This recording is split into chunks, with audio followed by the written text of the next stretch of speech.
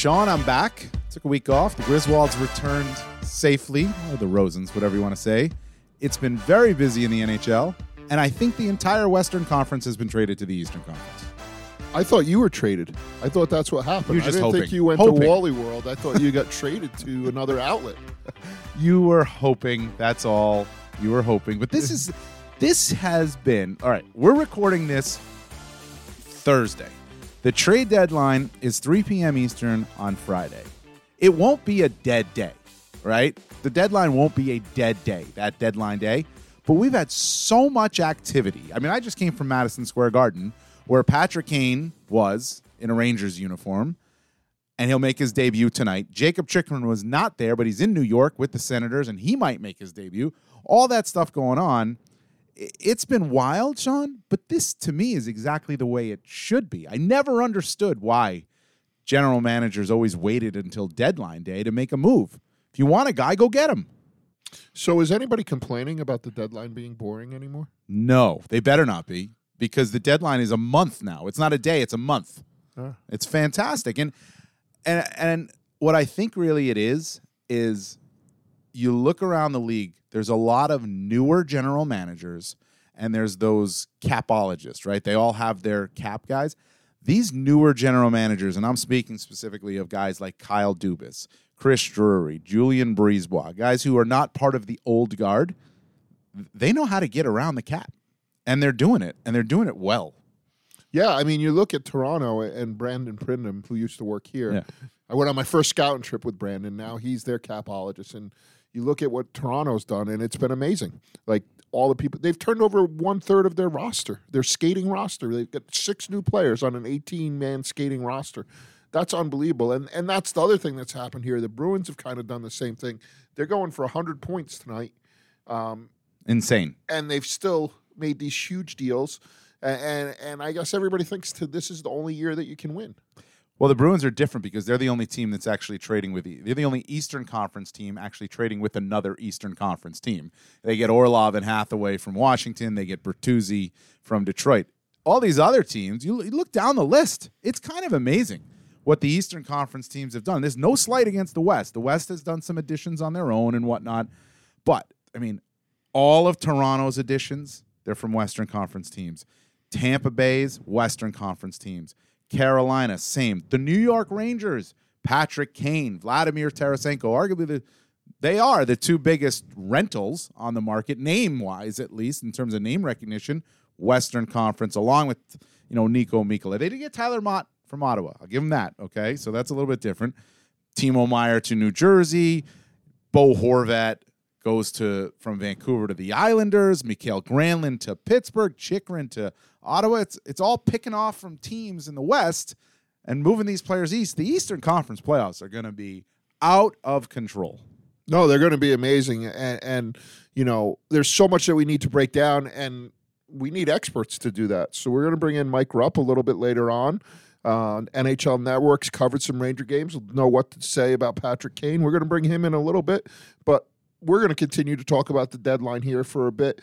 The one team that I think surprises me a little bit, I don't know that it surprises me, but there's been a lightning rod, are the Pittsburgh Penguins. Yeah. Right? They've made one deal, Michael Granlund, like you mentioned. Obviously, people in Pittsburgh want more. They're on the very edge of the playoffs, and those teams that are in that kind of bottom 4 that are fighting for those last 2 spots, most people think they're cannon fodder for the Bruins, right? So, there's a contingent in Pittsburgh that thinks Ron Hextall should be fired.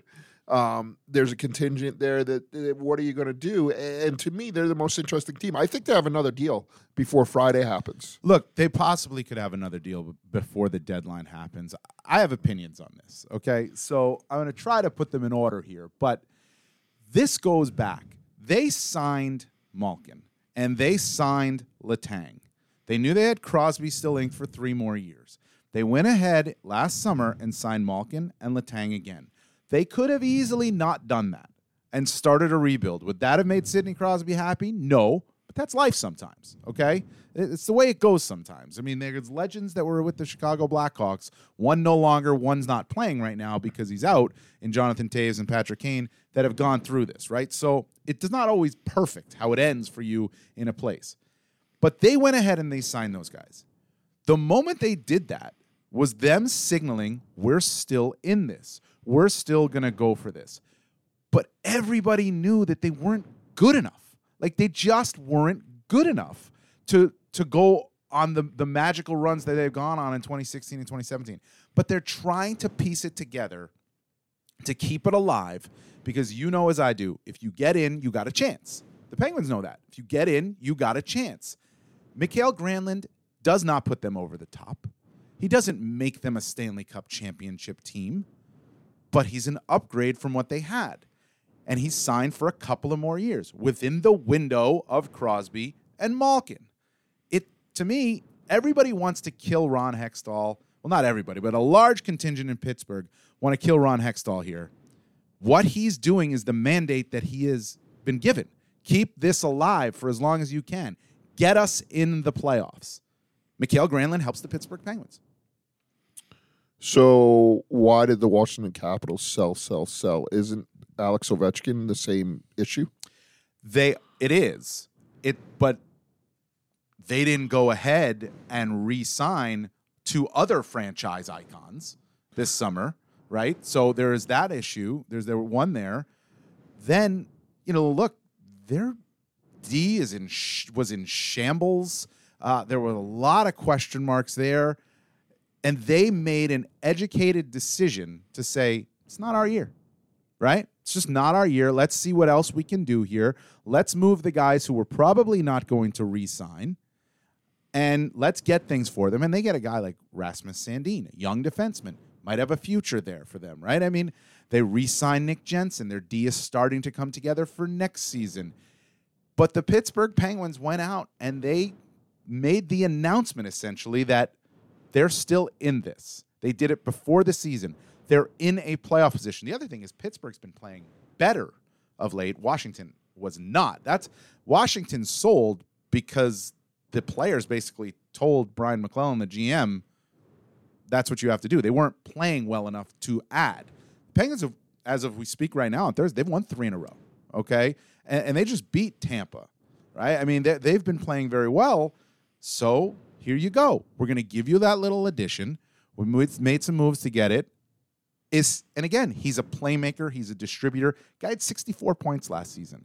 Let's not judge him solely on what he's doing for the Nashville Predators this season. It's been a down year for everybody in Nashville compared to what they did last season. Maybe Mikael Granlund comes to Pittsburgh and gets a spark and helps their third line or their second line, just their top 9 in general, and he makes them way better. They have not had depth scoring beyond their top 6 this season.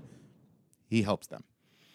Well, I agree 100%, but like I said, I see it as the same situation in Alex Ovechkin. You've made a promise to that player that he'll always have a chance, and he doesn't have a chance now. Well, he doesn't have a chance this year. Let's see what else they do, right? I mean, that's the thing. They've moved out guys that they obviously identified as no longer really being a part of it, but that doesn't mean, and I think the same thing in St. Louis. Like, I think similar for them, they've moved out players that they could get assets for, because the team right now, as it's situated this season, this day in particular, is not good enough to be a playoff team. But they've created room for themselves, and they know that come this offseason, they might be able to make changes to this roster that get them right back in the position of being a contender again.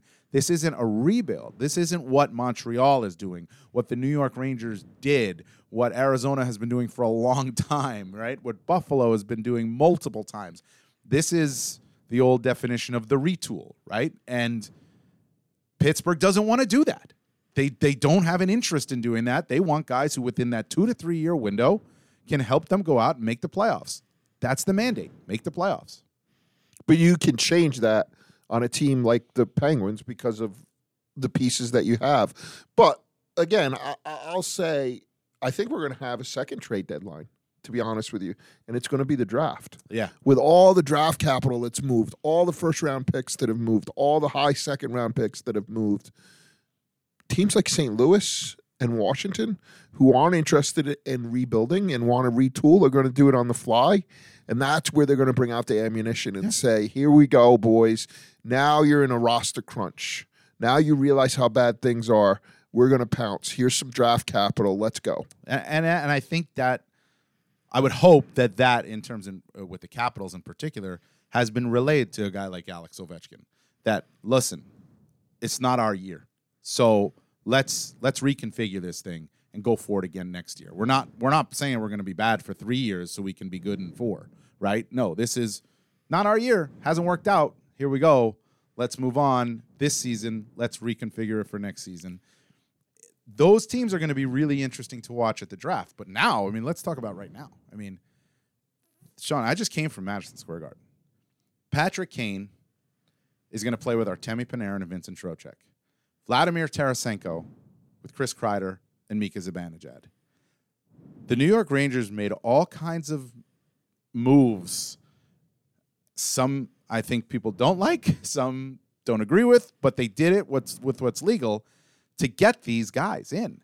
And now you look at this team, they have all kinds of weapons. And for the first time all season, they actually have a complete 4-line rotation that'll look pretty good. When Ryan Lindgren's healthy and Keandre Miller is back from his suspension with Igor Shesterkin in net and Adam Fox and Jacob Trouba, they've positioned themselves to be right there for a Stanley Cup run this season. I was asking the question to some of the guys the other day and down in Philadelphia. Last year, they added Andrew Kopp and Frank Vetrano, right? I mean, Tyler Mott, who they added again this year, and Justin Braun. Those were nice moves, and those guys filled roles and fit in. This feels way different. This feels to me like they're saying it better happen this season. Well, I think that's the case, but I have 2 questions for you. One, how many pucks are on the ice at any given time? 1, but they may try to sneak another one on when Panarin and Kane are out there together. And 2, with the guys that they had before they got these 2 guys, how many times have you sat in the Garden and watched their D just get dummied? Well, because of forwards turn the puck over in a bad place, and they're laughing about it. Panarin laughs about it. Oh, coach, I turn it over a lot. You might need elbow pads because you're always whacking the glass with your elbow. Now it's going to be worse because I'm playing with Patty. Yeah, like that is not playoff mentality. That is not playoff hockey. That is not what wins in the playoffs. I wish it did. I do. I wish everybody went out and played fire wagon hockey in the playoffs, but they don't. Difference is the 2 guys that they added this season, the 2 main guys that they added this season in Tarasenko and Kane know how to play playoff hockey, and they've won in playoff hockey. Panarin has not. I mean, the furthest he got was last season. He could take a lesson from what he's going to see from Tarasenko in the playoffs this season, and probably from Kane too, because we've seen Patrick Kane play playoff hockey and play it better than everybody else. You know, in certain seasons. The guy was a Conn Smythe Trophy winner, right? I mean, it's been a number of years, but he knows how to do it. So I think that's actually one of the big differences here is the style of play. Yeah, I get exactly what you're talking about. But these 2 guys, I mean, Tarasenko not long ago won the Stanley Cup. Kane obviously has won it 3 times. They have an understanding of what it takes and the style you have to play. And also, the Rangers in general have that understanding now after getting beat by it last season. The Tampa Bay Lightning taught them the lesson last season. Now, does that matter? I don't know. I mean, frankly, to be honest with you, they're going to play Panarin with Trocheck and Kane. So Panarin and Kane are on the same line. I actually think they shouldn't be. And I know that they've had great chemistry. That was 7 years ago. To me, if you had Tarasenko with Panarin and Trocheck and Kane with Kreider and Zibanejad, and that may very well be how it ends up going, you have 2 distinct lines. You have a line that has a net driver. Each line has a net driver, Trocheck on one, Kreider on the other. You have a line with a playmaker, passer, Panarin on one, Kane on the other, and a shooter, Tarasenko on one, Zibanejad on the other. By putting Panarin and Kane together, to me, that's just trying to make Panarin happy and make Kane comfortable. And maybe that's what you do at the start, but I actually think it could be better the other way. Do you not remember from 2019 during the playoffs how many times Craig Berube was veins popping out of his head because of Vladimir Tarasenko? But he won, and he was pretty good. You know, he did. He won. He won. He won. But it was not a happy. It was not a happy marriage. Regardless, we could talk all about the Rangers and their chances. Is anybody beating Boston? Yes. You think so? Somebody beat Tampa Bay. I agree. And look, Boston, after Tampa Bay won the Stanley Cup back-to-back years, that's when they got beat. No, they got beat when they were the best team in hockey. Oh, you mean in that year when Columbus beat them, when that's who the Bruins are chasing right now for the record. They go for 100 points tonight. They'll be the fastest team to do it. Faster than that legendary Detroit team, faster than the Tampa Bay team that lost to the Columbus Blue Jackets. And none of it matters. They got horrible news today while they got good news today. Yeah. So today is Thursday. They trade for Tyler Bertuzzi. Everybody's like, oh, my God, they're completely loading up. This is crazy. And then they signed Pastrnak to an 8-year, $90 million deal. And then they announce that Taylor Hall and Nick Foligno are hurt, and there's no timetable for either one of them. So their depth took a huge hit right there. That's why they had to trade for Tyler Bertuzzi and give up another first-round pick. I don't know that the Bruins are going to pick before the third round for the next 3 years. And that's what David Krejci signing into, right? With maybe Bergeron leaving after this year. I think all of this. I think all of this has been done as a thank you to Patrice Bergeron for the deal that he took, for David Krejci for the deal that he took, right? Those discounts that allowed them to do things. It's very much like the New England Patriots when Tom Brady would always take a discount, and the thought was, we'll surround you with pieces that'll help you win. Mm-hmm. And they won because of it.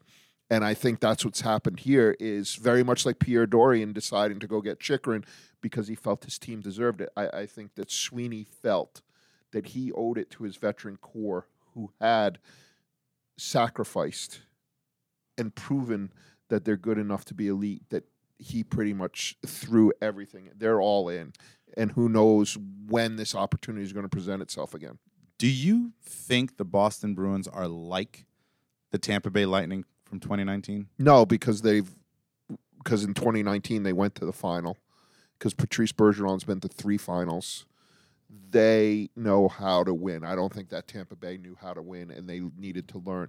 The Bruins aren't going to get surprised, and they're also not going to fold if they play in the first round and they go down 3-1 in a series against somebody. They've come back against the Maple Leafs to do that. So I think mentally they're better, and they may have the best goalie in the East, which is always a huge thing. But with all of that said, surprises happen every year, and the President's Trophy winner very rarely gets to the Stanley Cup final. No, and I understand all of that is true, but that's where I've heard that comparison to Tampa all season long, and on the surface, it makes a lot of sense. I get it, but like you just said, you're talking about a battle-tested Bruins team versus a Lightning team that was not. You're talking about a Bruins team that very well could be quite different looking next season, whereas the Lightning knew they were in place for a while, at that time. That loss to Columbus, they knew they could come back the next year pretty much intact, and be like, all right, we're going to go for it again. This Bruins team can't do that, right? I mean, we don't know the future of Krejci. We don't know the future of Bergeron, Bertuzzi with them now. We don't know these futures that these guys have.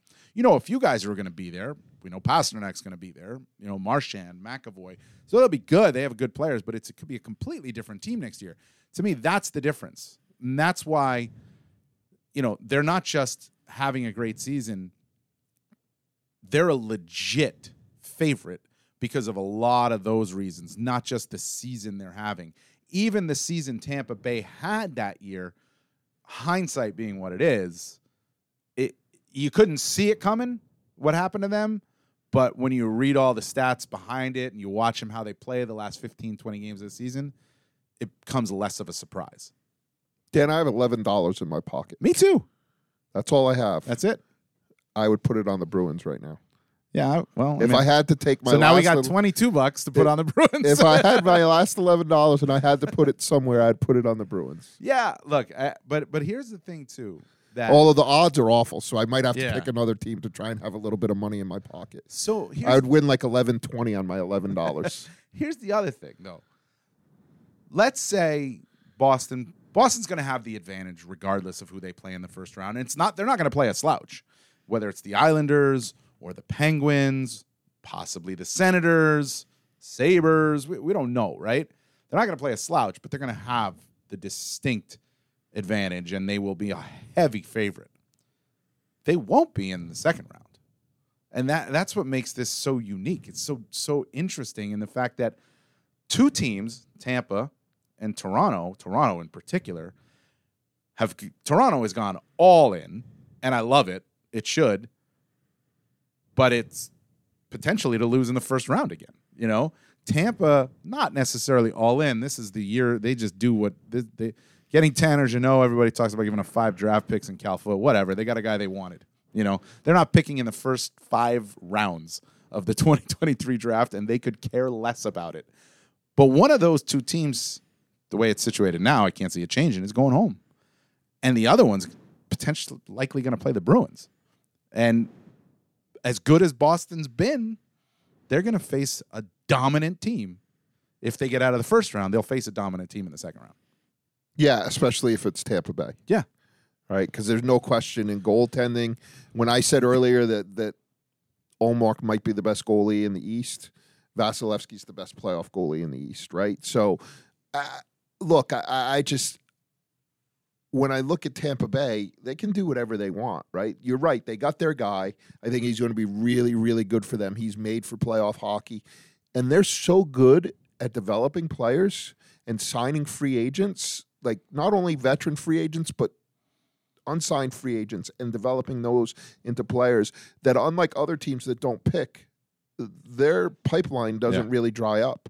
They always have capital to make their team better. And as long as they have Stamkos and Hedman and Vasilevsky, they're in the same place that the Penguins are. They can't pull the pin, so just keep trading your draft capital, inherit it down the line. That's going to be somebody else's heirloom. Yeah, I love what Julian Brisebois said after that. You know, talking about the 5 draft picks in Cal Foot that they gave up. Is 1 first-round pick, 1 second, 1 third, 1 fourth, 1 fifth, right? And it kind of goes the other way. It's, you know, I think it's 3 in this draft, and then 1 in 2024 and 1 in 2025. But what he said is, you know, you look at the value of draft picks and the odds of when they can help you. 0% chance that any of those 5 picks, they're not even players yet, they're just picks. 0% chance that any of those 5 picks will turn into a player that can help the Tampa Bay Lightning win the Stanley Cup this season or next season or the season after that. It's a much bigger chance that Tanner Jeannot can help them win the Stanley Cup this season, next season, and the season after that. Like, people look at it as an overpay. I don't know who they were bidding against, but they had to have been bidding against somebody, or else they wouldn't have paid the price that they paid. It's the move that Julian Brisebois is going to make, because he doesn't value draft pick. I think a lot of people overvalue draft picks, to be honest with you. Like, that 3rd round pick that you give up to get somebody, what are the odds? And Julian Brisebois knows this because he's a smart guy, much smarter than you or I.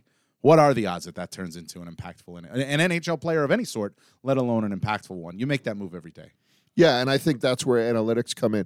And look, we're going to have Mike Rupp on in a minute, but before we get to that, there's one last thing I have to say, and you kind of skirted around it, you know, talking about the deal with the Predators.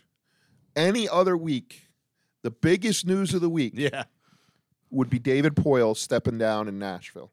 Barry Trotz is going to be the new GM. David's going to stay around as a senior advisor. That man built the Predators from the ground up. He hired Barry Trotz as their first coach before they even had a team. He went into the community. He made big trades. He got them to the Stanley Cup final in 2017. He's done everything in hockey you could possibly imagine. You know, he said in his last press conference, I've been in hockey for 50 years. It's the only job I've ever wanted. It's the only job I've ever had. How lucky am I? Yeah. How lucky is the NHL? David Poile is one of the classiest individuals that's ever existed in this game, and he's done so much for the game. And like I said, because of the trade deadline, because of the signings, because of everything else, it's been like a blip on the radar. If it happened 3 weeks from now, it'd be all we would be talking about. But you know why it didn't?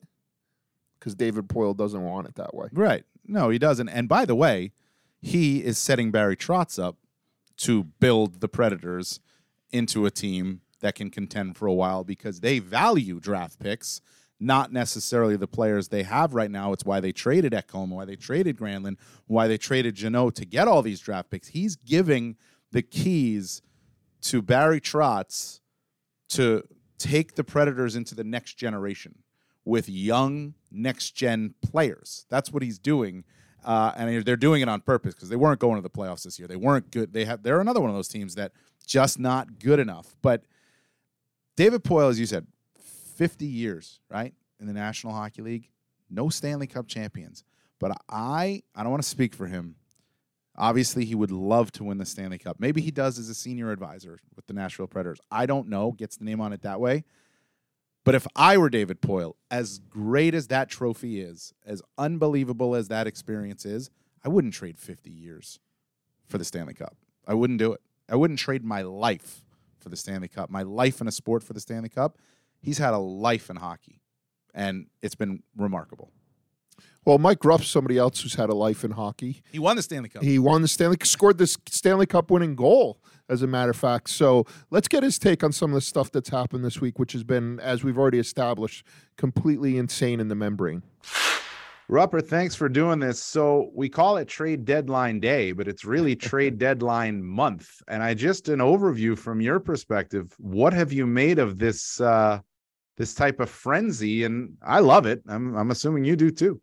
It's like when you celebrate someone's birthday and it becomes like birthday week or birthday month, right? Like you have multiple dinners and you're going out celebrating numerous times. It's not just the one day, but that's what this has turned into. I've never seen anything like it before, guys. Like, I don't know about you. I just, not just because it's the Eastern Conference that has been these headliners, these big moves, but I just don't know if I've ever seen this much of a frenzy ever at deadline time, but let alone leading up to deadline day. So it's been awesome. It's been fun. I get a little bit of anxiousness thinking of what some of the players may be going through, but from this standpoint where we are, it's incredible. I love it. This is the best time of year right now. It's going to make for some tough TV tomorrow, though. I know. I can juggle. I can do some impersonations. So, and we got that on the back burner if we need to. We got on the NHL Network. We got 10 hours of coverage. But here's the thing, though, and some of this is like, there's still teams out there that need to change things. So sometimes it's about job security. You can't just sit there as a GM and be like, I knew I needed to do something. Some of these GMs are waiting for the prices to drop. They're not dropping. I think they still do something. It's probably just all of the names that we thought were going to be, the pending UFAs and the headliners. A lot of that's already happened. So I still think we'll see some trades. I don't know if we'll see the massive ones that we've seen so far. Yeah. I mean, look, we can get to that, but speaking of massive ones, I mean, look, Patrick Kane's going to be making his debut tonight as we talk here on Thursday at Madison Square Garden. He's going to be playing on a line with Artemi Panarin and Vincent Trocheck. You've got Vladimir Tarasenko playing on the other line with Mika Zibanejad and Chris Kreider. Chris Drury clearly making moves here to signal we're in this to win the Stanley Cup this season. What do you think of this move? We've seen Tarasenko now. He had a big night against Philadelphia. Do you think it's a seamless fit for Patrick Kane, or do you think it takes a little time? Like, how do you see this work?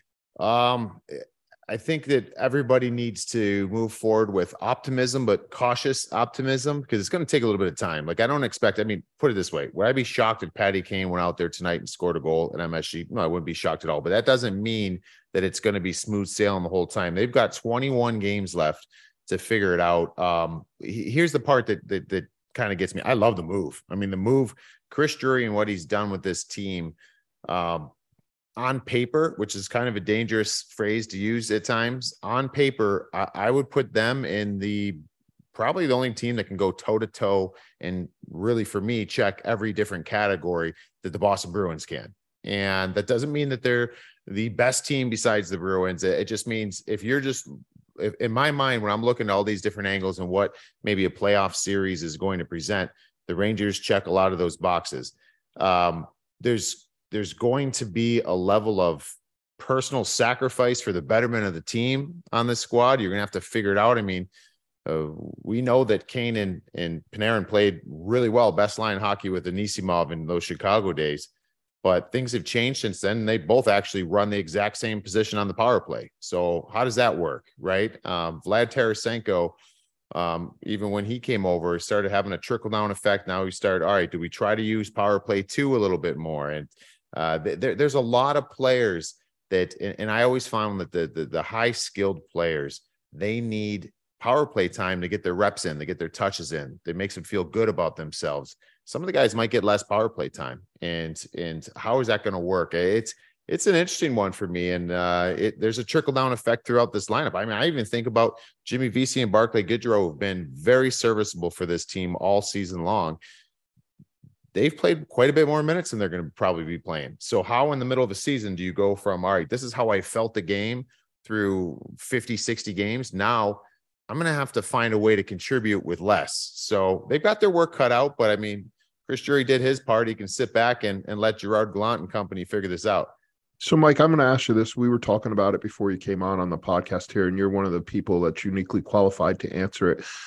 I had some of the same concerns you did. Part of them were defensive with those two players and the fact that the Rangers are already not the most sound defensive team. And Dan argued that they've each won a cup and that they've learned to play playoff hockey because of that. And I'm curious, as a Stanley Cup champion yourself, do you change in that process? And are they different players come playoffs because of what they've learned?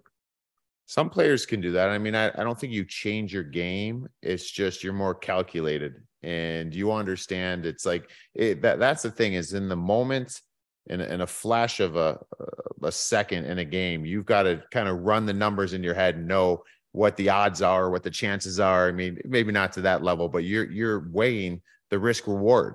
I mean, and in the playoffs, sometimes when you just get that feeling like this might not work, you got to do the safe play, right? And those guys know that, and that's part of cup runs, whether they did it or not. They've seen their teammates do it. They saw how that brought to success to their team. So, yeah, I mean, there's going to be an adjustment made, but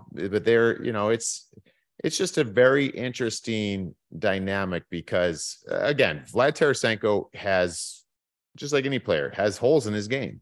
You know, his holes are sometimes he freelances a little bit in the defensive zone. But what we do know is he has 41 goals in 90 playoff games. And that is up there with Nathan McKinnon, Braden Point, Alex Ovechkin. So for whatever reason, the playoffs bring the best out of Vladdy, right? So, I mean, can you live with some turnovers? Absolutely. If that guy's going to go put up 15 in a cup run, that we'll live with that. Yeah, no, exactly. And that's what we were talking about before when Shawn mentioned, Craig Berube was ripping his hair out in that 2019 run about Tarasenko sometimes, yeah. But he was pretty good and they went and won the Stanley Cup. So, you have a little less hair after a cup run. That's okay. Right. I mean, you could talk about that, Rupper. Yeah, no. Hey, I lose hair watching teams go on cup runs. So it's not even totally fair for me, but, or it just falls down my face and then I collect it down here, whatever. There you go. Are the Devils situated now to be a much tougher out in the playoffs with Timo Meier? So I don't think that one player completely changes a team, but so I was kind of having fun with on social media that the Devils should get Timo Meier. And the reason why is I'm looking at this team. They're so fun to watch.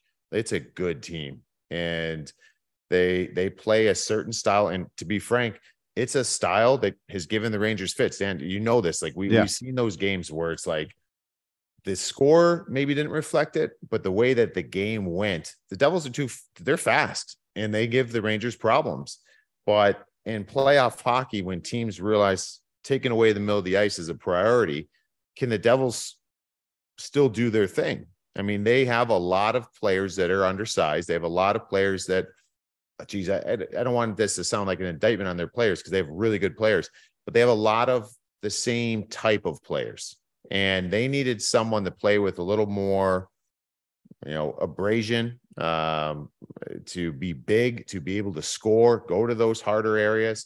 And Timo Meier, I think the lineup find a way to keep him long-term. He can grow with this team. So does he change things?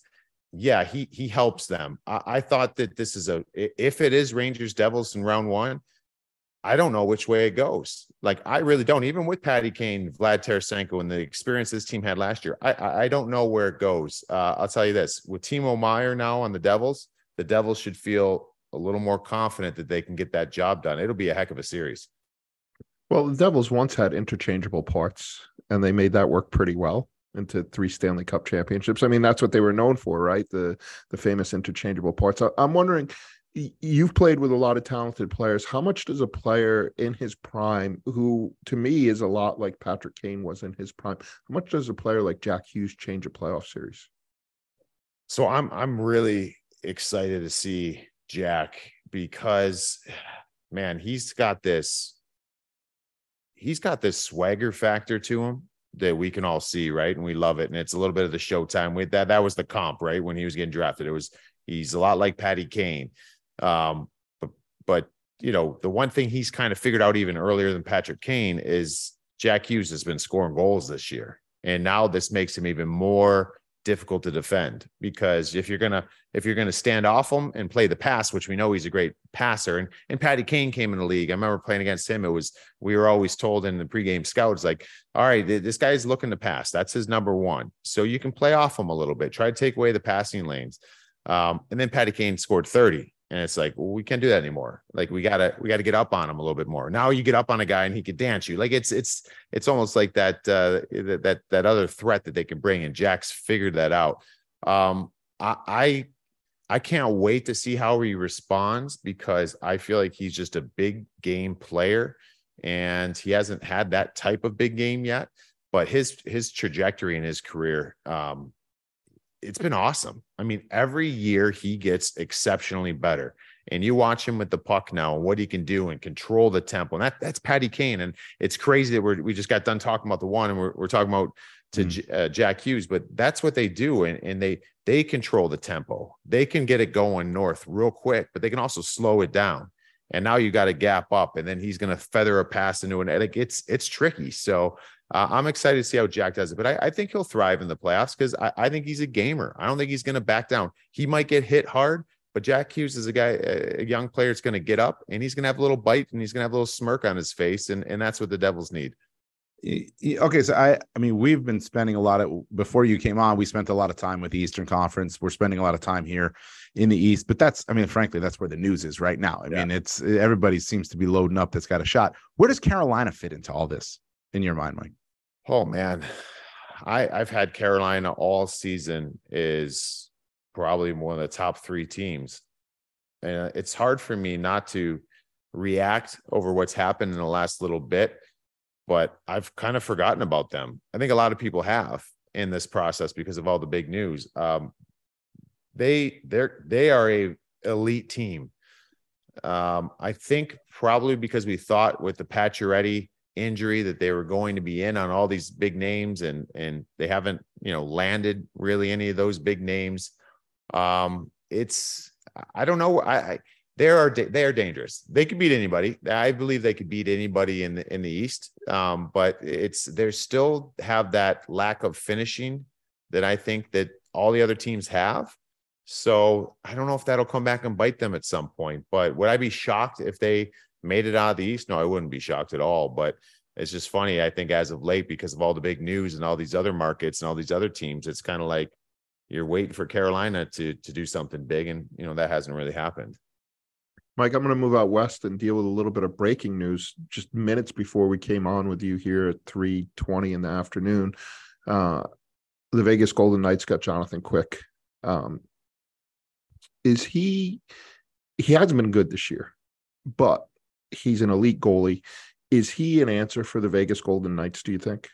Ooh, it's a storyline. It's a storyline for sure.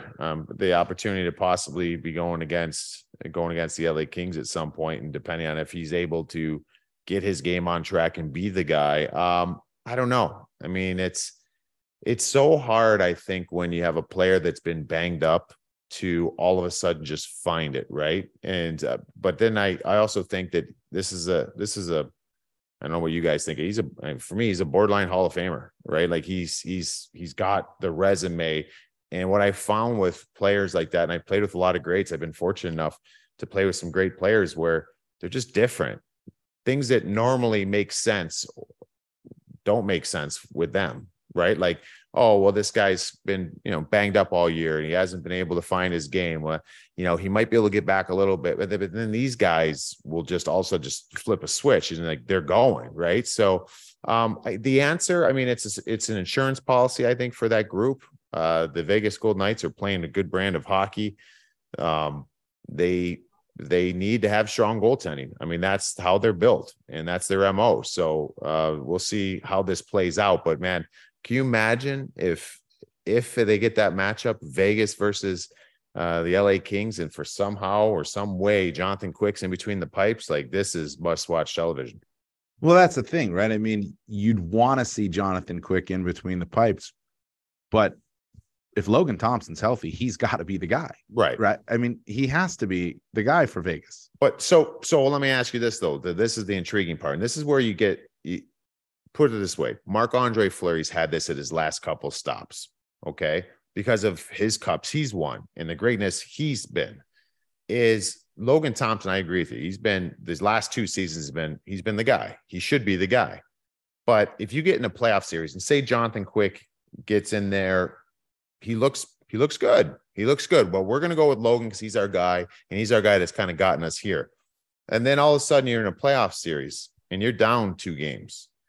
It's so much harder to not go to Marc-Andre Fleury or Jonathan Quick when you got him on roster, because you're almost thinking like, we can capture that energy, that greatness in a bottle right now. If it's a normal goalie that even was playing better, this is our guy. This is our guy. You stay with it. But it's always when you have those great players that are on your roster, and even no matter where they're at in their career, if they're not in and things go bad, it's like, that's our wild card. That could be our wild card here. So I find that very intriguing to see. And we've seen it in the past. It's a tough spot to be in to make those decisions. Yeah, I mean, you look at Minnesota last year, and they had that exact same problem, right? They got down in the series against the Blues. They went to Fleury. It tore things apart a little bit. You know, social media from other people getting into it. So it's difficult. The one thing that I look at Quick, and I don't know how much you've dealt with him in covering him, he's one of those guys that really has a chip on his shoulder. And he's always, since he's been a young player, has basically looked at people and said, you don't believe in me, and I'm going to show it, and I'm going to stuff it right you know where. And this is the ultimate, right? If he were to play the Kings, he's going to look across at management and say, you gave up on me. Here's what you gave up on. Yeah, I mean, it's true. I mean, it's all players have that chip on their shoulder, and some guys, you won't see it, but internally you have that all the time. I think to get to that level, you have to have, there's times where you have to manufacture stuff in your head. You know what I'm saying? Like, I mean, I was laughing about it. I was laughing about it at the Super Bowl when Travis Kelce was like, no one believed in us. No one. I'm like, what? What are you talking about? No, you know what I mean? You were, you know, the betting markets were saying you're guaranteed touchdown in this game. Like, no, a lot of people had the Chiefs, at least in my world, people I talk to. So, but that's the mentality you have to have. You don't always need to let that out there in the public, right? But you motivate yourself that way. But this is out there already. Like, Jonathan Quick is going to have his jersey hung up in LA. He might have a statue out in LA. And this wasn't the way that he thought it was going to end. Probably it wasn't the way it should have, but at the same time, this is the business. The LA Kings did the right thing as far as getting better. Like, they got better. And, but yeah, you use that. You find a way to use it. You might say the right things in public. You might say the right things in media, but you're darn right. Like, he's gonna have that as a driving force, and he has had that his whole career, like you said. All right, last one from me, and I'm going to stick in the West with it. Does it even matter, or have the Colorado Avalanche become the team again that it's them and everybody else? Oh, I thought you were going to say, does it even matter in the West because the East is so good? Oh, well, that too. I thought you were going that route. You can go that route as well, but Colorado's pretty darn good. So, no, that's where it's at. So I've said it numerous times, the West is wide open. The West is only wide open because the Colorado Avalanche have been hurt all season long. If the Avs they haven't played one game with their roster, not one game with their roster. And if they get healthy, I think they win.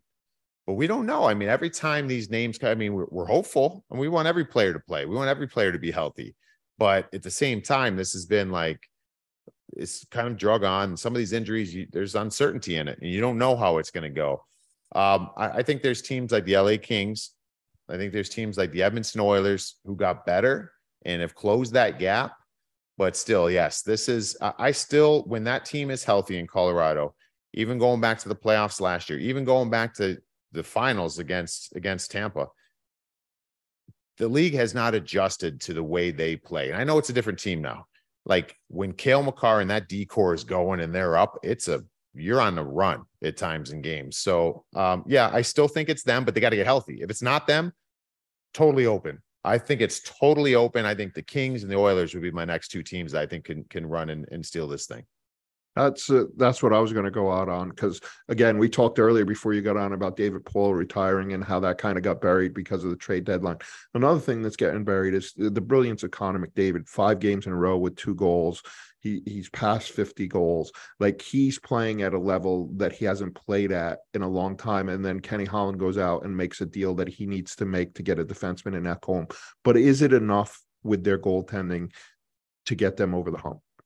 Well, is it enough? I mean, I don't think it's probably ideal that they don't have kind of like a lock it down goaltender. And quite frankly, a goaltender that we would all agree on that is, yes, that is their starter. Like they don't necessarily have that, but they're also a team that has, I find them to be very interesting because it's almost like Ken Holland. He pays more attention to what they are good at as to what their deficiencies are. And a lot of times it's always like, oh, well, we need to get better in this area. We need to add a shutdown this, or we need to add a goal scorer. Well, let's not forget where you find your success, right? And so this is a team, they go, but you also know while watching them, if they get a 3-goal lead, this game's not over. And so I love that deal they have for Ekholm. I think he provides a little bit of that, but they're still a run and gun, go team. So I think that is what they're hoping, that they just need good goaltending. Good. They're not asking these guys to be great. Good goaltending. This team's got a chance. Anything below good, I think they're done. All right, man. Well, this was 20 minutes and it was great. So good luck with hours on deadline day. You might quite literally have to pull a rabbit out of a hat on air. Magic tricks, cartwheels. Let's see what else you can do. I'm gonna have to stretch because I don't know if I could do any of those things, but we'll entertain. Put it that way. We'll entertain tomorrow. There you go. Thanks for doing this, man. Awesome, guys. Thank you. Well, that was really good stuff with Mike Rupp, who will be on NHL Network on deadline day. That's Friday, throughout the day, and maybe he will be doing magic tricks. I don't know, Sean. I mean, I'm going to tune in to watch to see if he does. I want to see his impressions. Yeah, He's got to have some good teammate impressions. I'm sure he does, that he may not be allowed to pull out for just safety precautions, put it that way. But look, we've obviously done a lot on the East here, and I mentioned that in the interview with Rupp, and rightly so. I mean, they've really dominated the headlines, so to speak. But we've talked a lot about the Quick trade. And Jonathan Quick moving first to Columbus, now to Vegas, and what it could mean for Vegas and all that stuff. We don't even know if he's going to play, for Vegas when it matters most. But what about the Kings? The Kings moved Quick to improve their team, which is something you never thought you'd ever say, because he is a borderline Hall of Fame goaltender, and he's the best goaltender in franchise history. But they moved him in order to improve their team. He's part of a trade that improves them. They get Gavrikov. He's a solid defenseman, exactly, solid top 4 defenseman. And Jonas Korpisalo, when healthy, can be a very good goaltender for this team that has struggled defensively and in net this season. They've addressed 2 areas, and I think if Korpisalo can stay healthy, well, he could take them on a run. You could argue that he's the best goalie in the Pacific Division right now. Well, you could argue that if you take Thatcher Demko out of the equation and John Gibson out of the equation and Jacob Markstrom out of the equation, they're all better than he is. Jacob Markstrom's not better this than season. him. Not this season. Last season he was, but John Gibson's the best goaltender. The other 2 aren't making the playoffs, dude. I know that, but so you got to take them out of the equation. Teams that are going to make the playoffs, you very well could. It's a very fair argument, actually. And Korpisalo's been really good for the last month, really good. So I think LA is much better. But look, the other thing that the Quick trade has shown, and there's been a couple other ones, is how hard it is to be a GM in this league, because you have to take your personal feelings and you have to bury him, right? Rob Blake traded a franchise icon. Mike Rupp was right. His numbers go into the rafters. He might have a statue right next to the one they unveiled last week of Dustin Brown. They are equally responsible for that franchise. And he did what was good for the franchise, what wasn't good for the player. And a lot of people saw it as irresponsible and cold and all these other things. And that's what you have to be. I mean, you look at Steve Yzerman on the day that he signs a franchise linchpin in Dylan Larkin, he trades Tyler Bertuzzi. And Dylan Larkin's talking about being married to this team for the next 8 years, and he's on the verge of tears because he's lost one of his best friends, right? Like, there are hard decisions that are made that put people in bad places, and that is a really difficult part. Ekholm's another one, right? He's been so good for the Predators, and they just knew that they had to trade him, and it's a tough business, and I think it takes a special person to be able to separate business from personal relationships, because you spend all your time with these guys. You're invested in them. And then you say, I'm sorry, you're no good for us anymore. We need something different. We need something new. I couldn't imagine being in that position and welcoming that opportunity. You have to be cold business-wise, warm emotionally, cold business-wise, because that's what it comes down to. You cannot... Dean Lombardi fell in love with players with the Los Angeles Kings after they won the Cup in 2012 and 2014, and they had to rebuild because of it.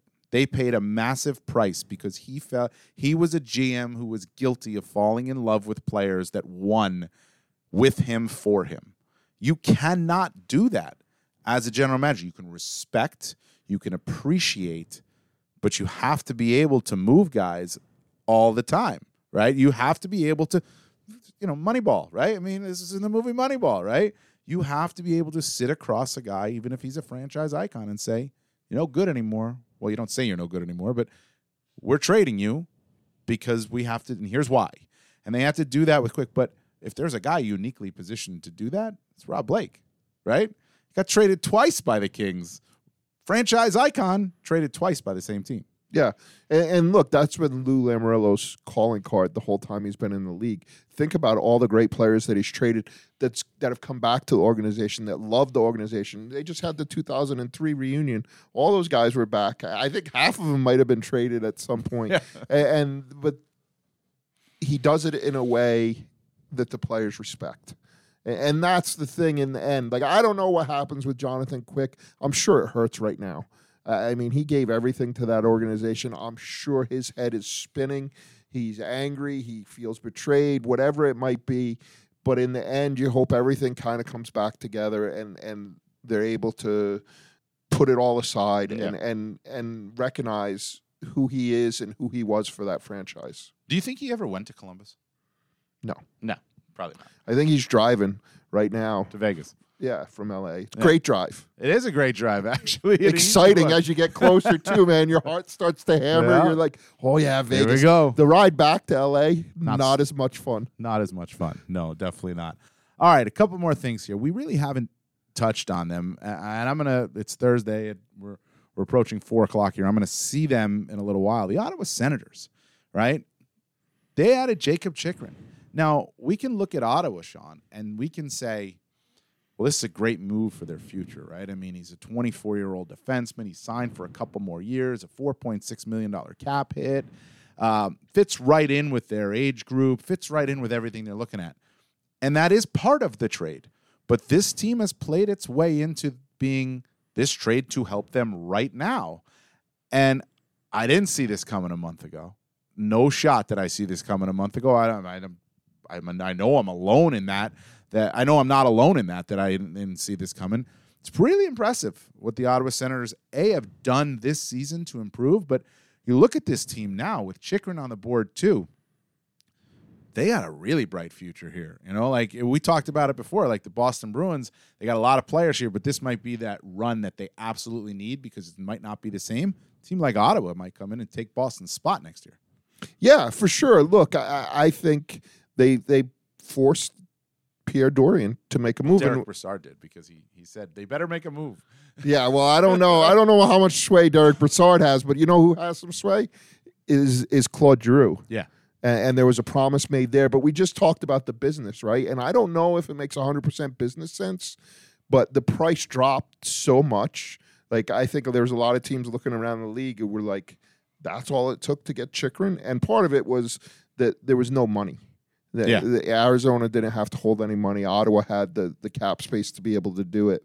I'll tell you what, I covered the Ottawa Senators at the very start of the year in Newfoundland, which seems like 5 years ago now. And I didn't think they would be where they are right now. They've surprised me. They're on the fringes of the playoffs. They're chasing down. They beat Detroit twice this week, which was huge for them. They have other teams that they need to catch. But the problem is they're going to start playing some really good teams, right? They're going to play Boston. They're going to play the New York Rangers. Yeah. It becomes harder. And they're in a dogfight. And I'll tell you what, the results haven't been great this week. Darlene's out. I still love that Buffalo Sabres team. And they're the ones that I really have my eye on. And if anybody's going to upset the top 8, I feel like it's going to be Buffalo. They're coming. Detroit's coming.